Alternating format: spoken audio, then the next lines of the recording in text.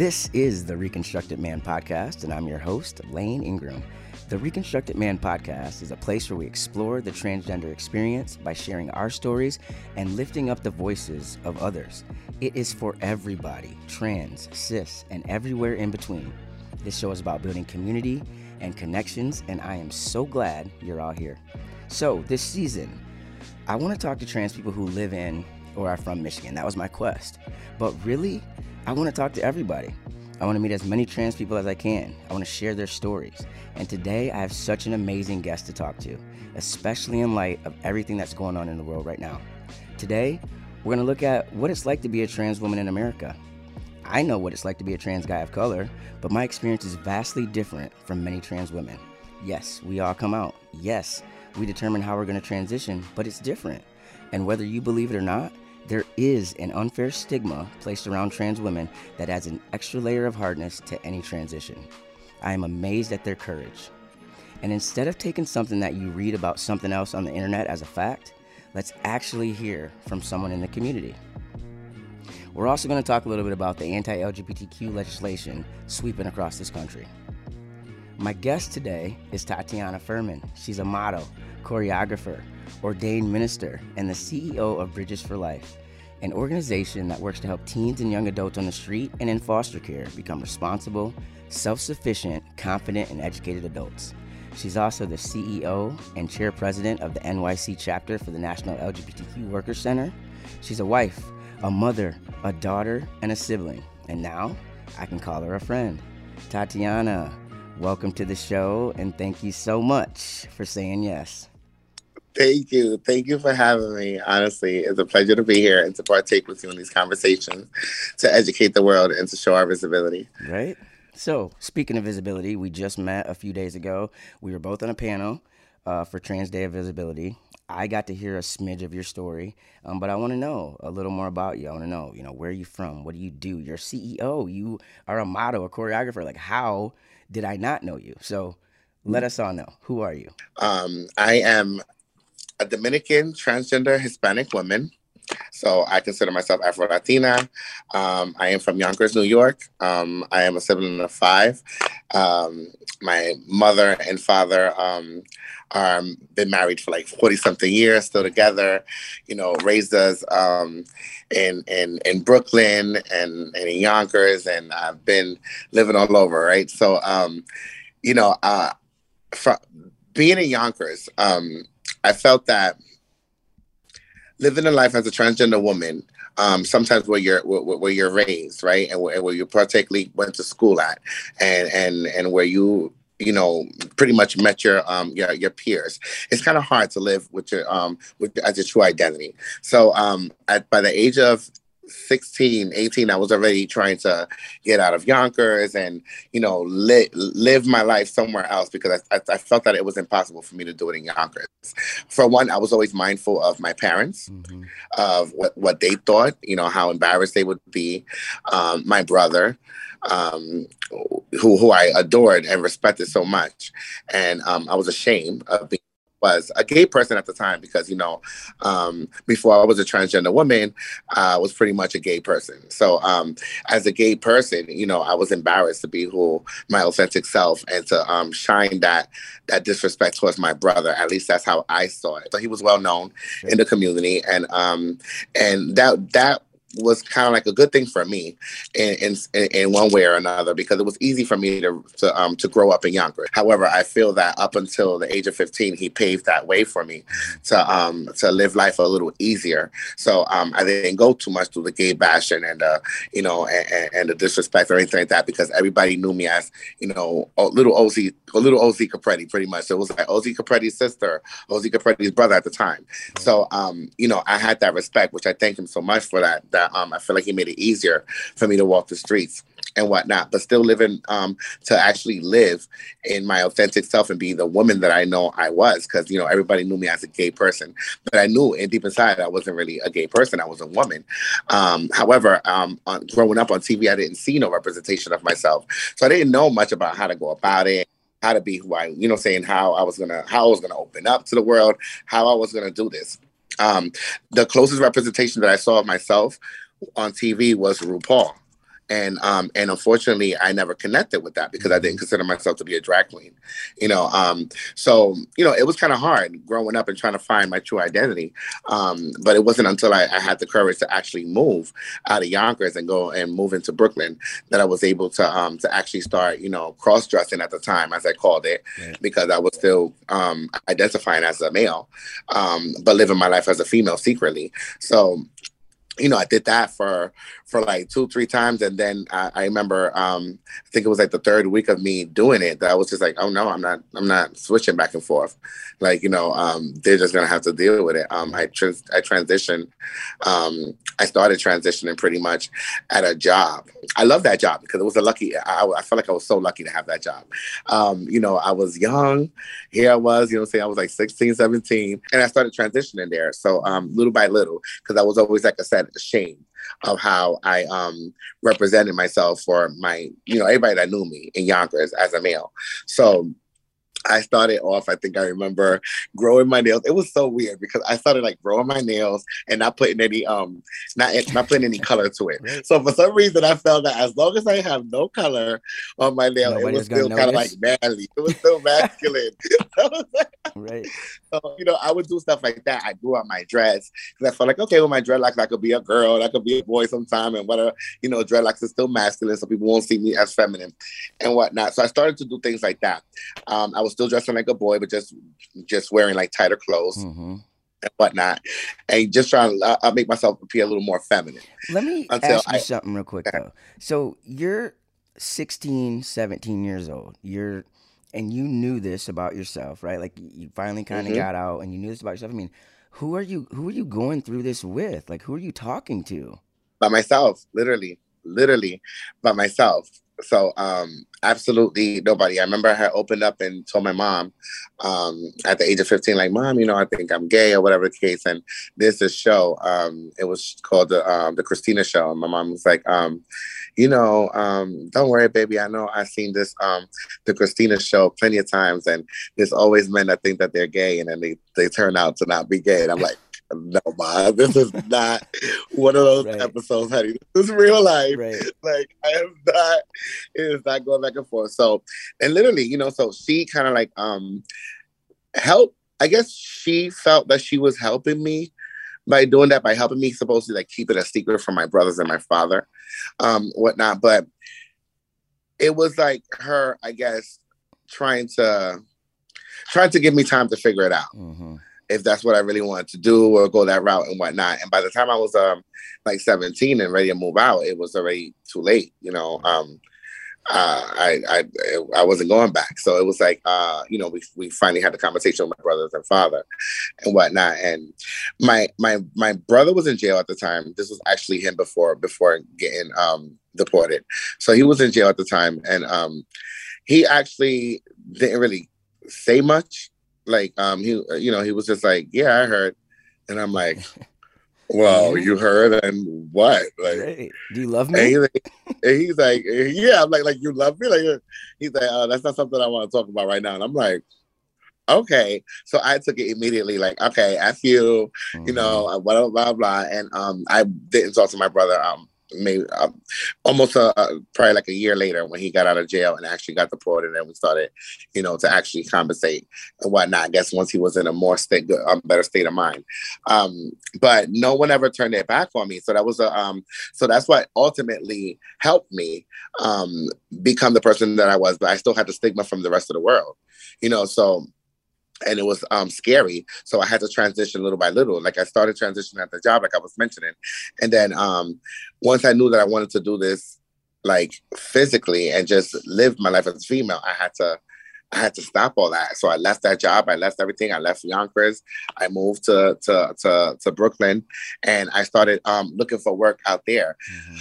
It was impossible for me to find work as a female. It was hard. It was so hard. So I ultimately ended up resolving to sex work. And that's how I started surviving in the city as a transgender girl, you know, and of course using whatever resources that I had available, food stamps and, you know, DSS and whatnot, blah, blah. This was the first time that I was on my own. So this was all like things that were new to me. And I was getting myself acquainted, and I was literally living out of a room, paying $150 every week for that room. So it was like stressful. Owing at the age of like 17, 18, I don't know what the heck, you know, so. So two things I want to go back to. The first one has to do with, don't you hate that we had to identify as gay, you know, before we knew? I mean, that for me was so hard because like I was not a lesbian. Like I don't even like that word. Like I never felt like that, and it never felt right. But like, you don't know what else is out there. What to fit in, yes. And this is why I say that I'm so glad to be living in a state where every school, like I'm so freaking happy that every school in New Jersey is mandated to teach LGBTQ history and to make it inclusive and whatnot in the curriculums, and parents don't have anything to say about it. Like it's either you take your kid out of school and deal with CPS, because you know after your kids don't go to school for a while, CPS will be coming to your door. And I think that every state should mandate that, because I feel like I was mentioning earlier, as growing up, I didn't have no representation on TV. I didn't know anything about it. And unfortunately, this is what happened to you, right? And this is what happened to the rest of our community, that we ultimately were like, okay, yeah, we're gay. And I'm thinking like, no, I'm a little more than gay. Right. Yeah, exactly. I'm like, I'm a little more than gay. Like, I don't like gay men. It doesn't like, fit. I like a straight masculine guy. And, you know, I consider myself a straight woman. So, you know, it was very difficult, because I feel like we all, at one point in our life, you know, some people might not agree, but I feel like at one point in our life, before we actually transition, we're non-binary, because we don't necessarily identify as and we don't identify as a female. Right. You know, I know I wanted to be a female, but living in my male body with a penis, I didn't feel like a female, and I felt very foolish to consider myself as one.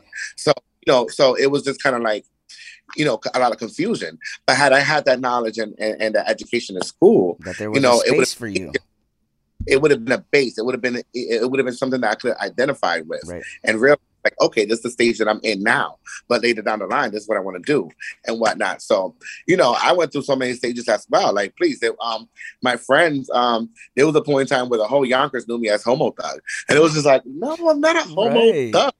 Like, I'm not a thug, but okay, I ran with it because it was like, yeah, sure, it's better than being gay, being called a faggot. So it's kind of like, all right, then, yeah, I'm a homo thug. I get it. You're saying the guys still chill with me. The guys still respect me.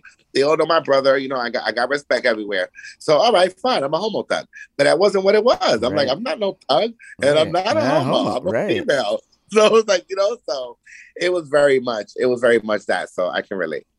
So you also said, so here's the second thing I want to go back to before we get to my next question, is that you said it was hard to find work at the beginning when you were like, you know what, I'm going to go for it. I'm going to be me. And like, what was that experience like? Like you walked in trying, you know, working on presenting, and you just got bad. My first job, first off, the first job I even like summed up the courage to go and interview as a female, I remember was Ford. It was you know, the car dealership, Ford car dealership, and it was all the way in Poughkeepsie. Can you believe I drove all the way over there? You know, and went down there. Literally, I went to that interview, and I was so nervous. I was so nervous because it's my first time presenting as a female at a job. And I'm just thinking like, but you know, immediately, one thing that I had about me was that I was always passable. So it was like, you know, passing and getting on the train, getting on the bus, and going to the store, and being in the hood, and going anywhere was never a problem. So those are the little things that actually kind of like started to give me courage little by little. And every now and then, even when I wasn't dressed as a female, or when I wasn't considering myself to be trying to be dressed like a female. Just when I was like in my regular boy clothes, I was confusing people, and people was, thinking I was a female and responding to me as a female. So I'm like, wait a minute, hold on. Like, I could actually do this. Like, Right. So I started, that's when my courage came in, and I started doing it. And I remember someone started calling me Candy in Yonkers. Someone said, "Oh, you know what? You too feminine for me to call you Andy." Because that was my birth name, Andy. It was like, "I'm going to call you Candy," and that stood. So that stood as my middle name, and I channeled that persona. Candy. Yeah. So what? I'm Candy. So I channeled that, and for a long time I was Candy Fermin, because I figured, like, hey, like, in my ID, maybe it's close by. I don't know. They won't confuse it, whatever. Somehow I thought I could get away with it. And then the fact that there was, cisgender women named Andy, it was kind of like, everything was kind of like working on my favor. Absolutely. So I built up the courage, and I went to this interview, and I'm sitting there, and I get in, and everything is going well. They're like, "Hey, hi, Miss Fermin," and everything like that. I'm like, "Oh, okay, great." And I'm like, "Okay, great." And here it is. I'm like 18, 19 there. And I'm sitting down, and I'm interviewing, and then it's time for me to obviously give my ID and everything. And that was just like, oh my God, it was so dreading for me. That was immediately embarrassing. It was just like his response. Not even his response, but he didn't respond in no way. He his demeanor. You felt it. You felt him realize. The demeanor changed. Yeah. What I felt was a flirtatious interview ended up being like a disgusted interview, I feel like, on his behalf, because I felt like he was lusting over me. I was young. So I didn't know, to me, professionalism was cleavage, skirt, and pumps. You know what I'm saying? I didn't have the mentality like, no, it's unprofessional to wear pumps over 2 inches when you come into an interview. You should always have your skirt, past your knees. Your cleavage should be actually covered or whatever. You should have a shirt that goes a little bit past your hips. These things I didn't know. So I'm over here trying to look all sexy and everything. This man was probably like, who the heck is this? And he was like lusting over me. And I think that's what was almost getting me in the door until, we had to cross that. And immediately it was just, a different attitude, a different tone. And I was, pretty much led to the door and said, like, okay, we'll give you a call, whatever. And I never got a call back. And that's ultimately what happened the next 2-3 times that I tried to go to different jobs and whatnot. And I was always trying to go so far away because I was so embarrassed.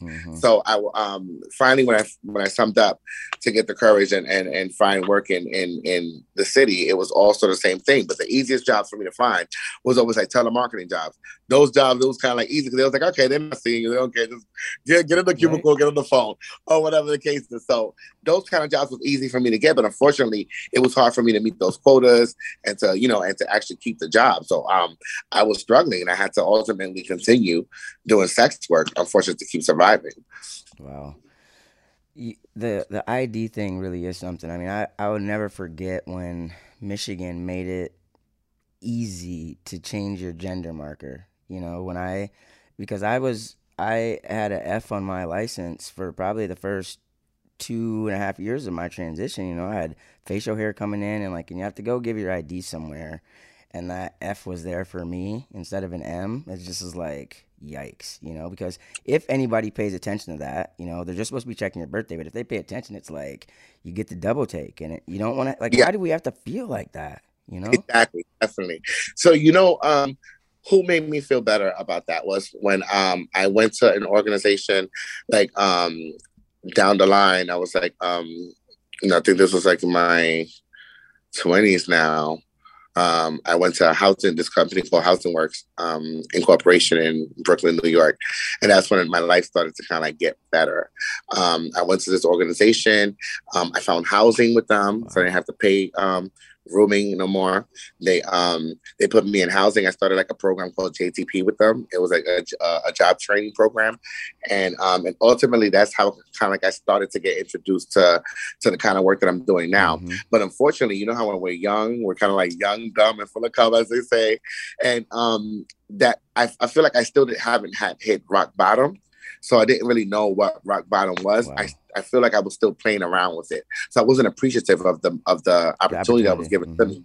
Because at that age, it was like a perfect opportunity, to start working with the clients or whatever, and just doing the work that I'm doing now. And I didn't appreciate the opportunity, so I let it slip by my hand. But not even let it slip, because I will honestly say that it was a result of me being trans. Also, I felt like, here it is. I'm trying to do good, trying to live my life right, trying to do right. I'm freaking working paycheck to paycheck, surviving through paycheck to paycheck. It's not working, and here it is. I ran out the door, and I continued sex work. And I did that for like another 5-6 years. Wow. Until ultimately I learned about the Alliance for Positive Change.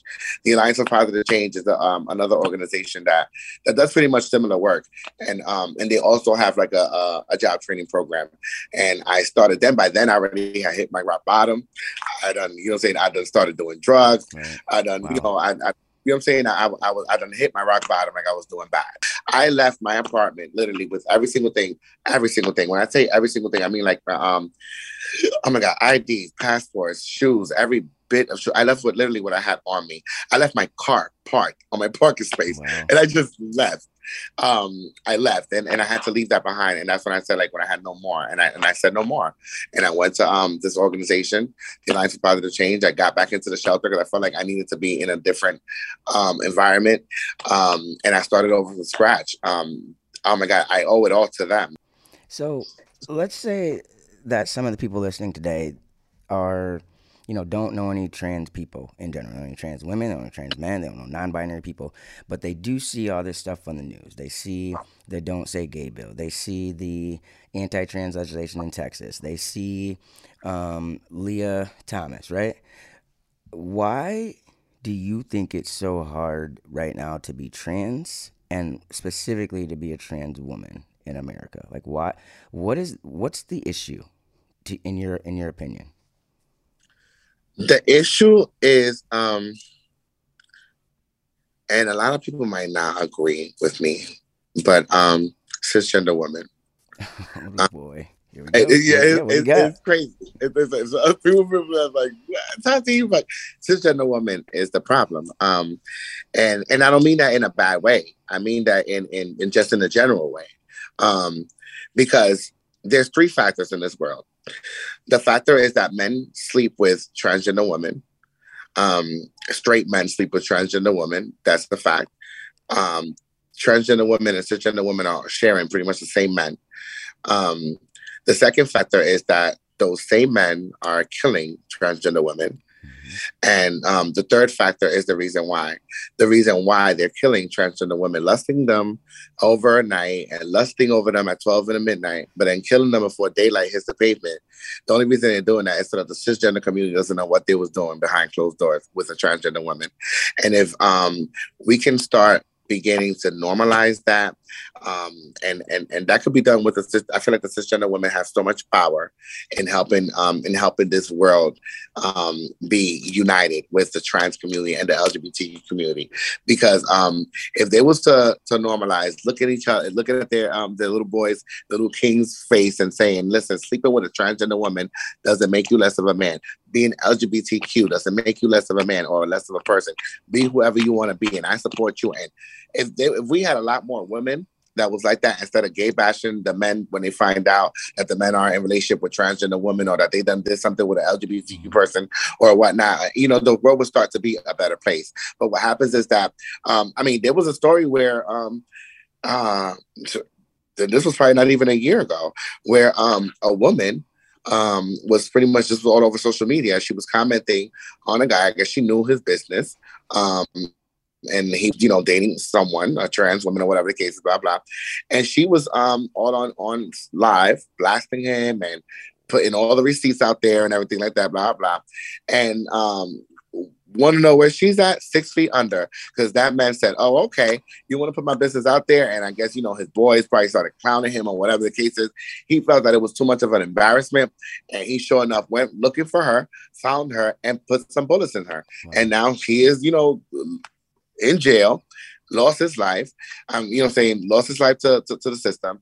And she lost her life for nothing, for not minding your business, for being so cruel, for being so manipulative, for not loving Mm-hmm. our community, for not seeing us as human beings. Right. Because what's the problem? I can't get loving too. Right. Why are you so mad that the same man that loves you wants to love on me too? Right. He sees a transgender, he sees a woman.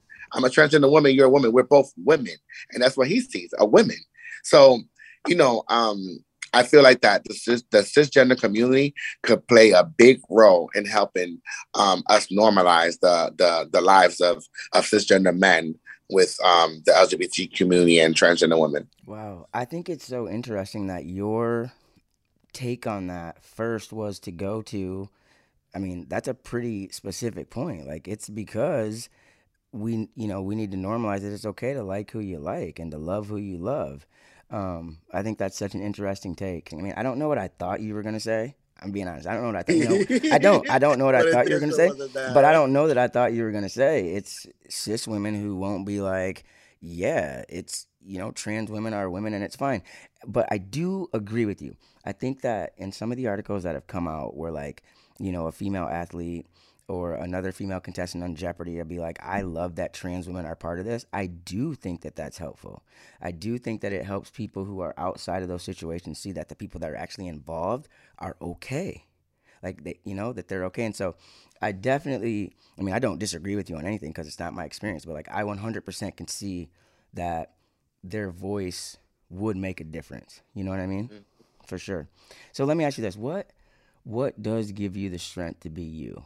Like how? Like what gives you, and I mean this because, like, for me, okay, I started my transition and I started to get a beard and I was like, look at you, guy. And then my voice dropped and then I got top surgery. And I mean, it's just like, you know what I mean? And so being able to look at myself and see me, like that gives me strength, And so I wonder for you, what gives you the strength to keep going? So I think that my inner peace, I don't know how I achieve inner peace. Honestly, it's something that people ask, like, well, how do you achieve inner peace? And it's like, I don't know, it's very hard to explain. But I came to a point where I stopped caring about what people thought about me and Yes. just focusing on myself. Um, I started to I use the term embarrass myself because I want to say that when we do stupid things that we normally wouldn't do in the eyes of people who we either lust over or we attracted to are the things that we will consider like embarrassing. And when you do those kind of things, it puts you in a state of mind where you fear nothing. You know what I'm saying? Nothing can embarrass you. Nothing can, you feel like you done it all already. You done Oh, put yourself yeah. on an open board. So it's kind of like, you can approach things with less fear. You can take more chances. You can and these are the things that people need to do in order to be successful, because you can literally be anything you want to be and do whatever you want to do. Just gotta be fearless in doing it. And that's where that's the spark that the LGBTQ community unfortunately sometimes lack, Yep. because of the stigma that we encounter growing up and all this other crap and whatnot. I say that part of the inner peace that I got was from being comfortable around my surroundings with the people who loved me. Like, my parents never turned their back on me. So I would say it's very important that, you have family that really does support you. My parents never turned their back on me. My brothers, my cousins, like none of them ever turned their back on me. However, I had a battle within myself as a transgender person, because Of course. somehow, no matter how much loving you get, we always tend to, manipulate ourselves into thinking that we're not loved. Right. That no, you don't love us, and you wish I was straight, and da da da. My mom's like, I don't give a damn who you Right. are, like, Right. so, and it's kind of like, and we put ourselves through that. But the love that I had from the community and people always like, cheering me on or whatever, that kind of gave me inner peace. And and the love that I get from my husband, that kind of like puts the icing on the cake, because he's so, and I hate it sometimes because I feel like he's the reason why I'm fat. Because I'm like, he's the reason why I'm fat. Because I'm like, when I'm expecting him to be like, okay, babe, slow down. You looking a little big on the side. Happiness. He's like, he's like always loving and so caring, and he doesn't judge me and whatnot. So that made it easier for me to move on. I said, listen, if my own family and the person I'm married to doesn't judge me, like, I'm not gonna care about what the rest of the world says or does, or I'm just gonna go for it. And that's what keeps me being me, pretty much, in my inner peace. Absolutely. I man, that's the thing about our stories. I say this everywhere I go. I just believe it, right? Like yes, we're all different. Like your experience is so different from mine. So, from the states we live in to our families to reactions to, the time we took to what we had to do to get where we're at, like all different. But the moment when we knew, and the feelings that we have about ourselves and like that's all the same. And so I just find that so interesting. Okay, so before we start talking about real quickly about the bills, tell me about your work. So Bridges for Life. I mean, the thing I love about that, especially after hearing more about your story, is it's got to resonate with you every day. I mean, it has to make your heart beat fast every day doing this work for our community. I've been doing this work since 2008. Nobody in the trans community, especially the Black trans sex workers, was getting no help and at all.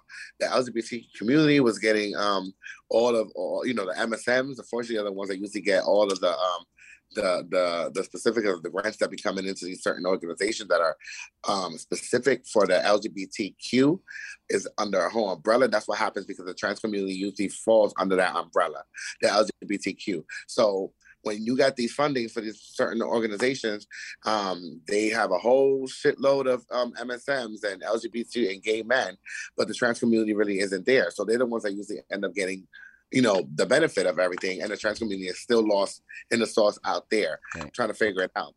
So, and that's when I was like, oh no, like this has to stop. I got tired of working for organizations that wasn't really centering the lives of Black trans women.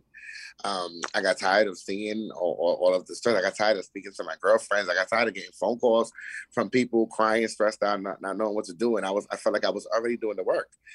I'm staying up to 2, 3 o'clock in the morning, helping such and such figure out where to go next. I'm like, I'm doing the work. Like, I might as well start my own organization and literally center the lives of Black trans women and try to change for my community. And that's where the light kind of like, and I was like, and I spoke to my husband and he was like, go for it. Yeah. I was like, and he just gave me that push, like, go for it. And in the very beginning, he was the one helping me with any little things that I couldn't do. Well, all the little small events that I had that I wanted to give things out to the community, whatever. He was the one coming out of his pocket, like, here, babe, do this, do that, do that, do that. And it all started coming apart until people started believing in what I was doing and started helping and donating or whatever. And literally, oh my God, Bridges for Life has been a success so far. Weekly, we feed over 300 people. I love it. Thursdays. Wow. We close people on the winter. I usually go out. I usually try to see the coldest winter. I call it the coldest winter ever program. And I try to figure out what day in the winter is going to be the coldest day of the year. And we go out with with garments, with gloves, mints. You know what I'm saying? And we clothe the people. And we give them blankets, or to people that are actually sleeping underneath the trains that are literally just sleeping there with one little sheet. Give them warm stuff to keep themselves warm with, and feed them. Unfortunately, sometimes the food don't be hot because we don't have a microwave with us, but we give them food. Right. And and I say that because that breaks me. Every time I feed somebody and I have to give them like cold food, it breaks me because I was like, I wish I could just have like a portable freaking, a portable microwave in my pocket. I could just pull it out and warm it up for them. But we do that as much as we can. Recovery coaching, a companionship, because I feel like that a lot of organizations really doesn't really focus on that. And some people are afraid to go to these appointments and do things on their own. Some people are afraid. Some people, especially when you're coming off of a binge, or you're on drugs, or you're just, say for example, a year and a half into smoking crack or whatever, coming out of that is traumatic. Just go, say for example, for a cisgender woman, coming out of that situation, just going to the store, to the supermarket alone to, say, for example, get something that she needs, like maxi pads. She's on her period. She needs maxi pads. Going to the supermarket and just standing there in one aisle where you have lots of brand names, lots of name brands, lots of colors, and you see all different sizes because they have different sizes for your cootie cat. So and you're just sitting there looking around. Just that alone, that decision alone can drive a person so crazy that can make her run out and trigger her into go back doing drugs. Just making that one simple decision on what's the right maxi pad to get for your freaking coochie, like literally. And those are things that people doesn't understand. So going with someone to helping them to make those choices, helping them fill out applications or whatever, things that they don't understand. You got to think about it. People that are doing drugs for years and years and years, everything advances without them. They stay left behind. The new technology, usually, you see any crackhead from the hood and you try to help out or whatever with a phone, and they come to you like, oh, help me do this real quick. They don't even know how to use their iPhone. So you literally trying to like help them and do this and do that. I've done it plenty of times. Like, okay, look, and you do this and you do that. And I try to help them because I know that within their drug addiction, they lost, keeping up with us. They lost all the technology. So, we got to help them. And sometimes that program alone, being an escort and providing that service and then going with them and literally just walking, holding their hands, sometimes even actually sitting in the same room with their doctor and helping them have that conversation, sometimes is a tremendous help. So these are the things that we do for now until we're able to do our ultimate goal, which is really to house the people that's coming out of foster care system. So my focus is to definitely house the TGNC community that's coming out of foster care system that still doesn't have a way, that doesn't have a method of living, a method of life, and be able to house them until the age of 25, 26, and get them job ready, educate them, build them up, encourage them or whatever, and, turn them into young, successful adults so that they can be able to pass, go through. I want my organization to be a revolving door. I feel like many, and you see this in a lot of organizations. Many organizations have the same clientele. 5-6 years goes by and they got the same clientele. Mm-hmm. In one way, sometimes it's good, but if you got more than 15 people that are cut, 5-6 years, they still in the same place, still in the same predicament, still in the same position. There's something wrong, and it's not that, it's you. So my organization needs to act as a revolving door. I need people to be able to come into my organization, grab the tools that they need to be able to move on and follow a path that they're able to continue and not have to look back, instead of giving them crumbs that are keeping them stagnated in the same position. Right. What I hear you saying, basically, if I was to put it in a nutshell, is that you're saving lives.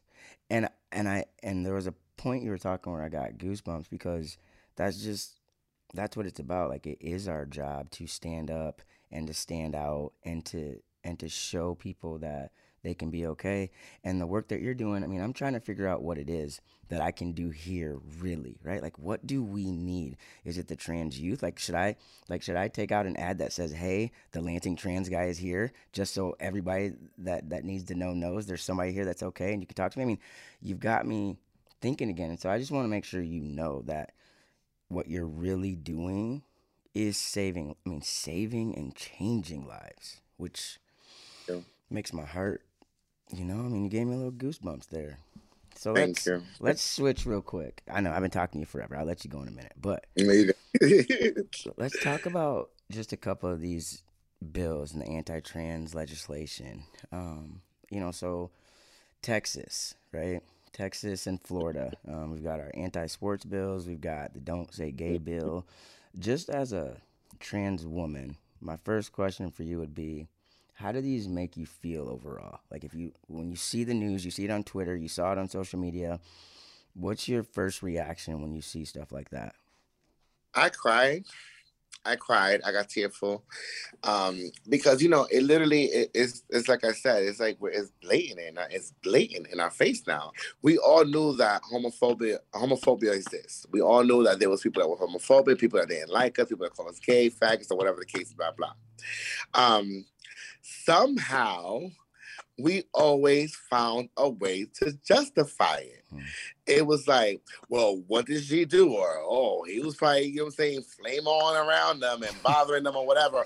Or who knows? We always found a way to kind of like, because even to make it okay. to make it okay. Because even me growing up, it was kind of like I always latched on to when people said like, "Oh, you're not like them." Like, yeah, I F with you. You're gay, but you're not like them. You know what I'm saying? It's kind of like, okay, what you mean not Right. like them? Like we're all the same. Right. You know, at the I end of the day, am. just I am like them. I Yeah. am like them. I'm very much Right. like them. Sorry. So, you know, so it was like, and I feel like we've always found ways to justify it. But now with these bills, it's blatant in our face, just how it was blatant when they murdered George Floyd right in front of us. It is blatant in our face. Like, how can you come up with a bill that says don't say gay?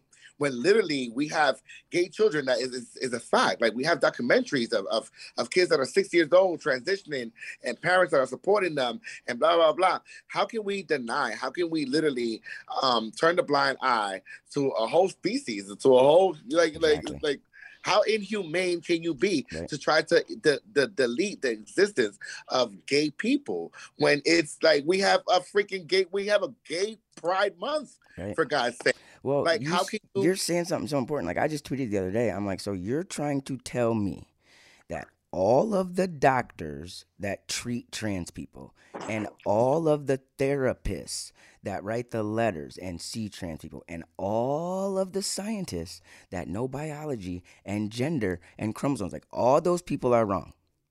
All those people don't know what they're Exactly, talking about with their medical degrees. All exactly. these people go to a secret meeting and they're like, let's tell people that this is true. Like, and the percentage of the population that we even make up, it's absurd to have this much focus on that amount of people. On that amount of exactly, exactly. We're a I, fraction of the population. Like we can't. I mean, we have allies and we're part of a larger community. But like, there's not we're not taking over anything. We just want to be alive. We literally yeah, just want to be alive, right? mm-hmm. That's all I want.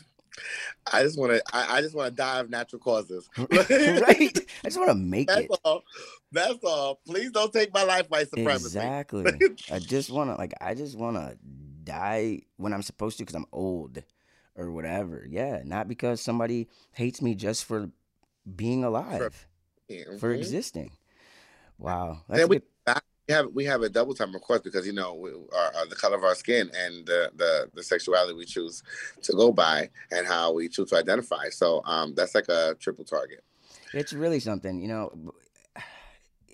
Okay, for me, I will say it's changed a smidge, right? So I used to be able to say, right, I'm black, I'm a woman, which I never felt like, but I used to say it, I'm a woman. And then I like women, so that made me a lesbian, right? So I felt like I had three things against me. And so now, right, like you can take one away, the woman thing, and there is something to that, right? I mean, there just is. There's something to how men are perceived, how men are received, and how they are spoken to by other people just instinctively.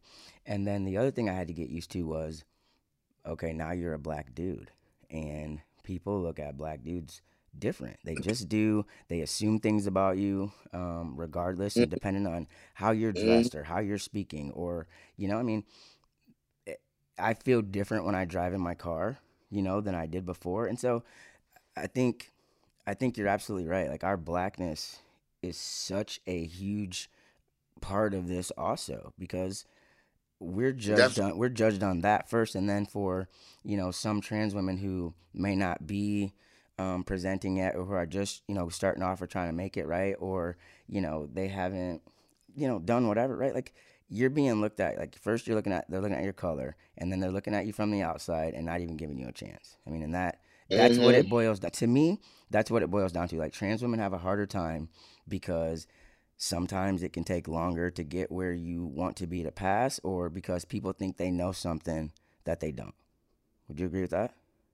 Mm-hmm. And that's what I think. And it's unfair and I hate it, right? Like I can walk around all day and nobody would be the wiser. And that's not the same for a lot of my trans sisters. Exactly. And that's the part that like I don't know what to do, And that goes back to your point of like we need other people to help us. We need other people to say that it's okay. Like it is okay. Like see, you're just you. And I want to say, before we move forward to the next question, I want to say thank you for the work that you do. Because honestly, a lot of times we don't talk about our trans brothers and what they go through. Because I feel that, at and most times I feel like y'all have it even worse because, like you said, you're considered a black man first, and then once they know that you're trans, then that's like an add-on. But as a black man, you're like literally hated in this world, and and then of course to other black men that might want to test your masculinity or whatnot. You know what I'm saying? It could be very dangerous. You know what I'm saying? It could be very detrimental. There's a lot of trans men that's been in positions where they've gotten raped or whatnot. So I want to thank you for not hiding in your identity, because I think that is way easier for men to hide behind the image of a cisgender male than it is for a transgender woman, because the eyes is less off of them. A man could be a man. A man could be an ugly man. A man could be a big man. A man could be a fat man or whatever. They don't really have the pressure You're absolutely right. That a woman would have with those same aspects. An ugly man can still find himself a badass woman. You know what I'm saying? A big man, you say. So that look and that stare isn't really focused on you as a man.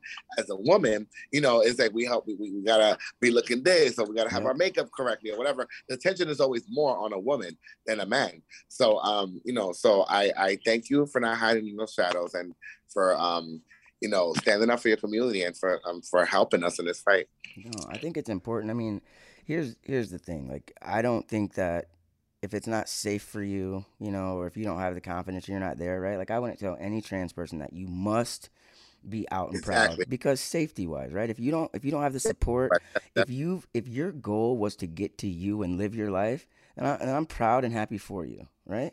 Some of us, we do have to do that. We do have that responsibility, and I think, at the beginning of this, it just makes me feel like I don't feel bad at all that they don't talk about trans men. Okay, like in terms of the whole, like I played college basketball as a woman. I did. I played Division I college basketball, right? And so I don't get so mad when they talk about how, if it was the opposite, a trans man wouldn't be whatever, because like I would have been good. I would have done what I had to do. Like, would I have played at Michigan? I don't know, maybe not, but I would have went somewhere because I worked hard and I was an athlete. And I think when I walk into rooms now, I have to find the balance of like how much of what I was before that was also good do I bring forward. And I'm not gonna lie to you. Like, do you think I've never thought, like, what if I moved across the country to someplace where nobody knows me, and just started over? Do you know what I mean? And just started over. Like, why do I? Like, I could just be this guy who's married to this woman with these kids. Yeah. Yeah. Exactly. So, all right. Thank you. Yeah, that's something. I always will, though. I'll always stand in front and behind you. Always. Thank you. If you could, all right, so let's go here. We're almost done. If you could give a message to young trans kids who are seeing all this hate, or who are worried about coming out, or who don't know what to do, what would your message to them be? Living your truth. Take your time. You don't necessarily have to look like a woman to be a woman. Your identity lies within you, not your outer. And to never live depressed. Never let that be a part of your depression. We're in a time where things are getting better. We still have a lot to go, but I believe that we all can achieve trans liberation. Absolutely. I love that you said that, right? Like, you because people, like, if you're depressed or you have anxiety, like, of course you do, like, get it treated, right? But like, the way you phrased it, like, try not to let that be what depresses you, because that's a great, beautiful, amazing thing about you. Like, when people, like, the way people are talking about trans people, to me, it's like, trans people are so freaking cool. Are you serious? Like, trans people are cool because, like, you're brave and you're strong, you're courageous, and you're interesting, and you had to figure something out that a lot of people couldn't do. And you have to be strong enough to walk around as you. You have to know yourself so well to be able to say, ooh, that wasn't right. I mean, so people can put a negative spin on it if they want to, but like to me, I think that we are cool. I think that we are amazing, and I think that um, we deserve the same rights as everybody else because we're just humans. You know, that was amazing what you just said. Well, I appreciate you, and I appreciate everything that you said today, and I super appreciate you taking the time to talk to me today. So thank you for coming on my show. Thank you for having me. So I need something from all my friends out there. I need you to subscribe on YouTube. I need you to like it. I need you to rate it, share it. And if you're in a good mood, you can also follow The Reconstructed Man on Facebook. You can follow us on Twitter. You can also follow me. I'm kind of funny at the_right_lane. Are you a part of the LGBTQ plus community and you want to be on the show? Send me an email at thereconstructedman@gmail.com. Now, keep doing you because nobody can do it better than you can. I'm Lane Ingram, and this is the Reconstructed Man Podcast.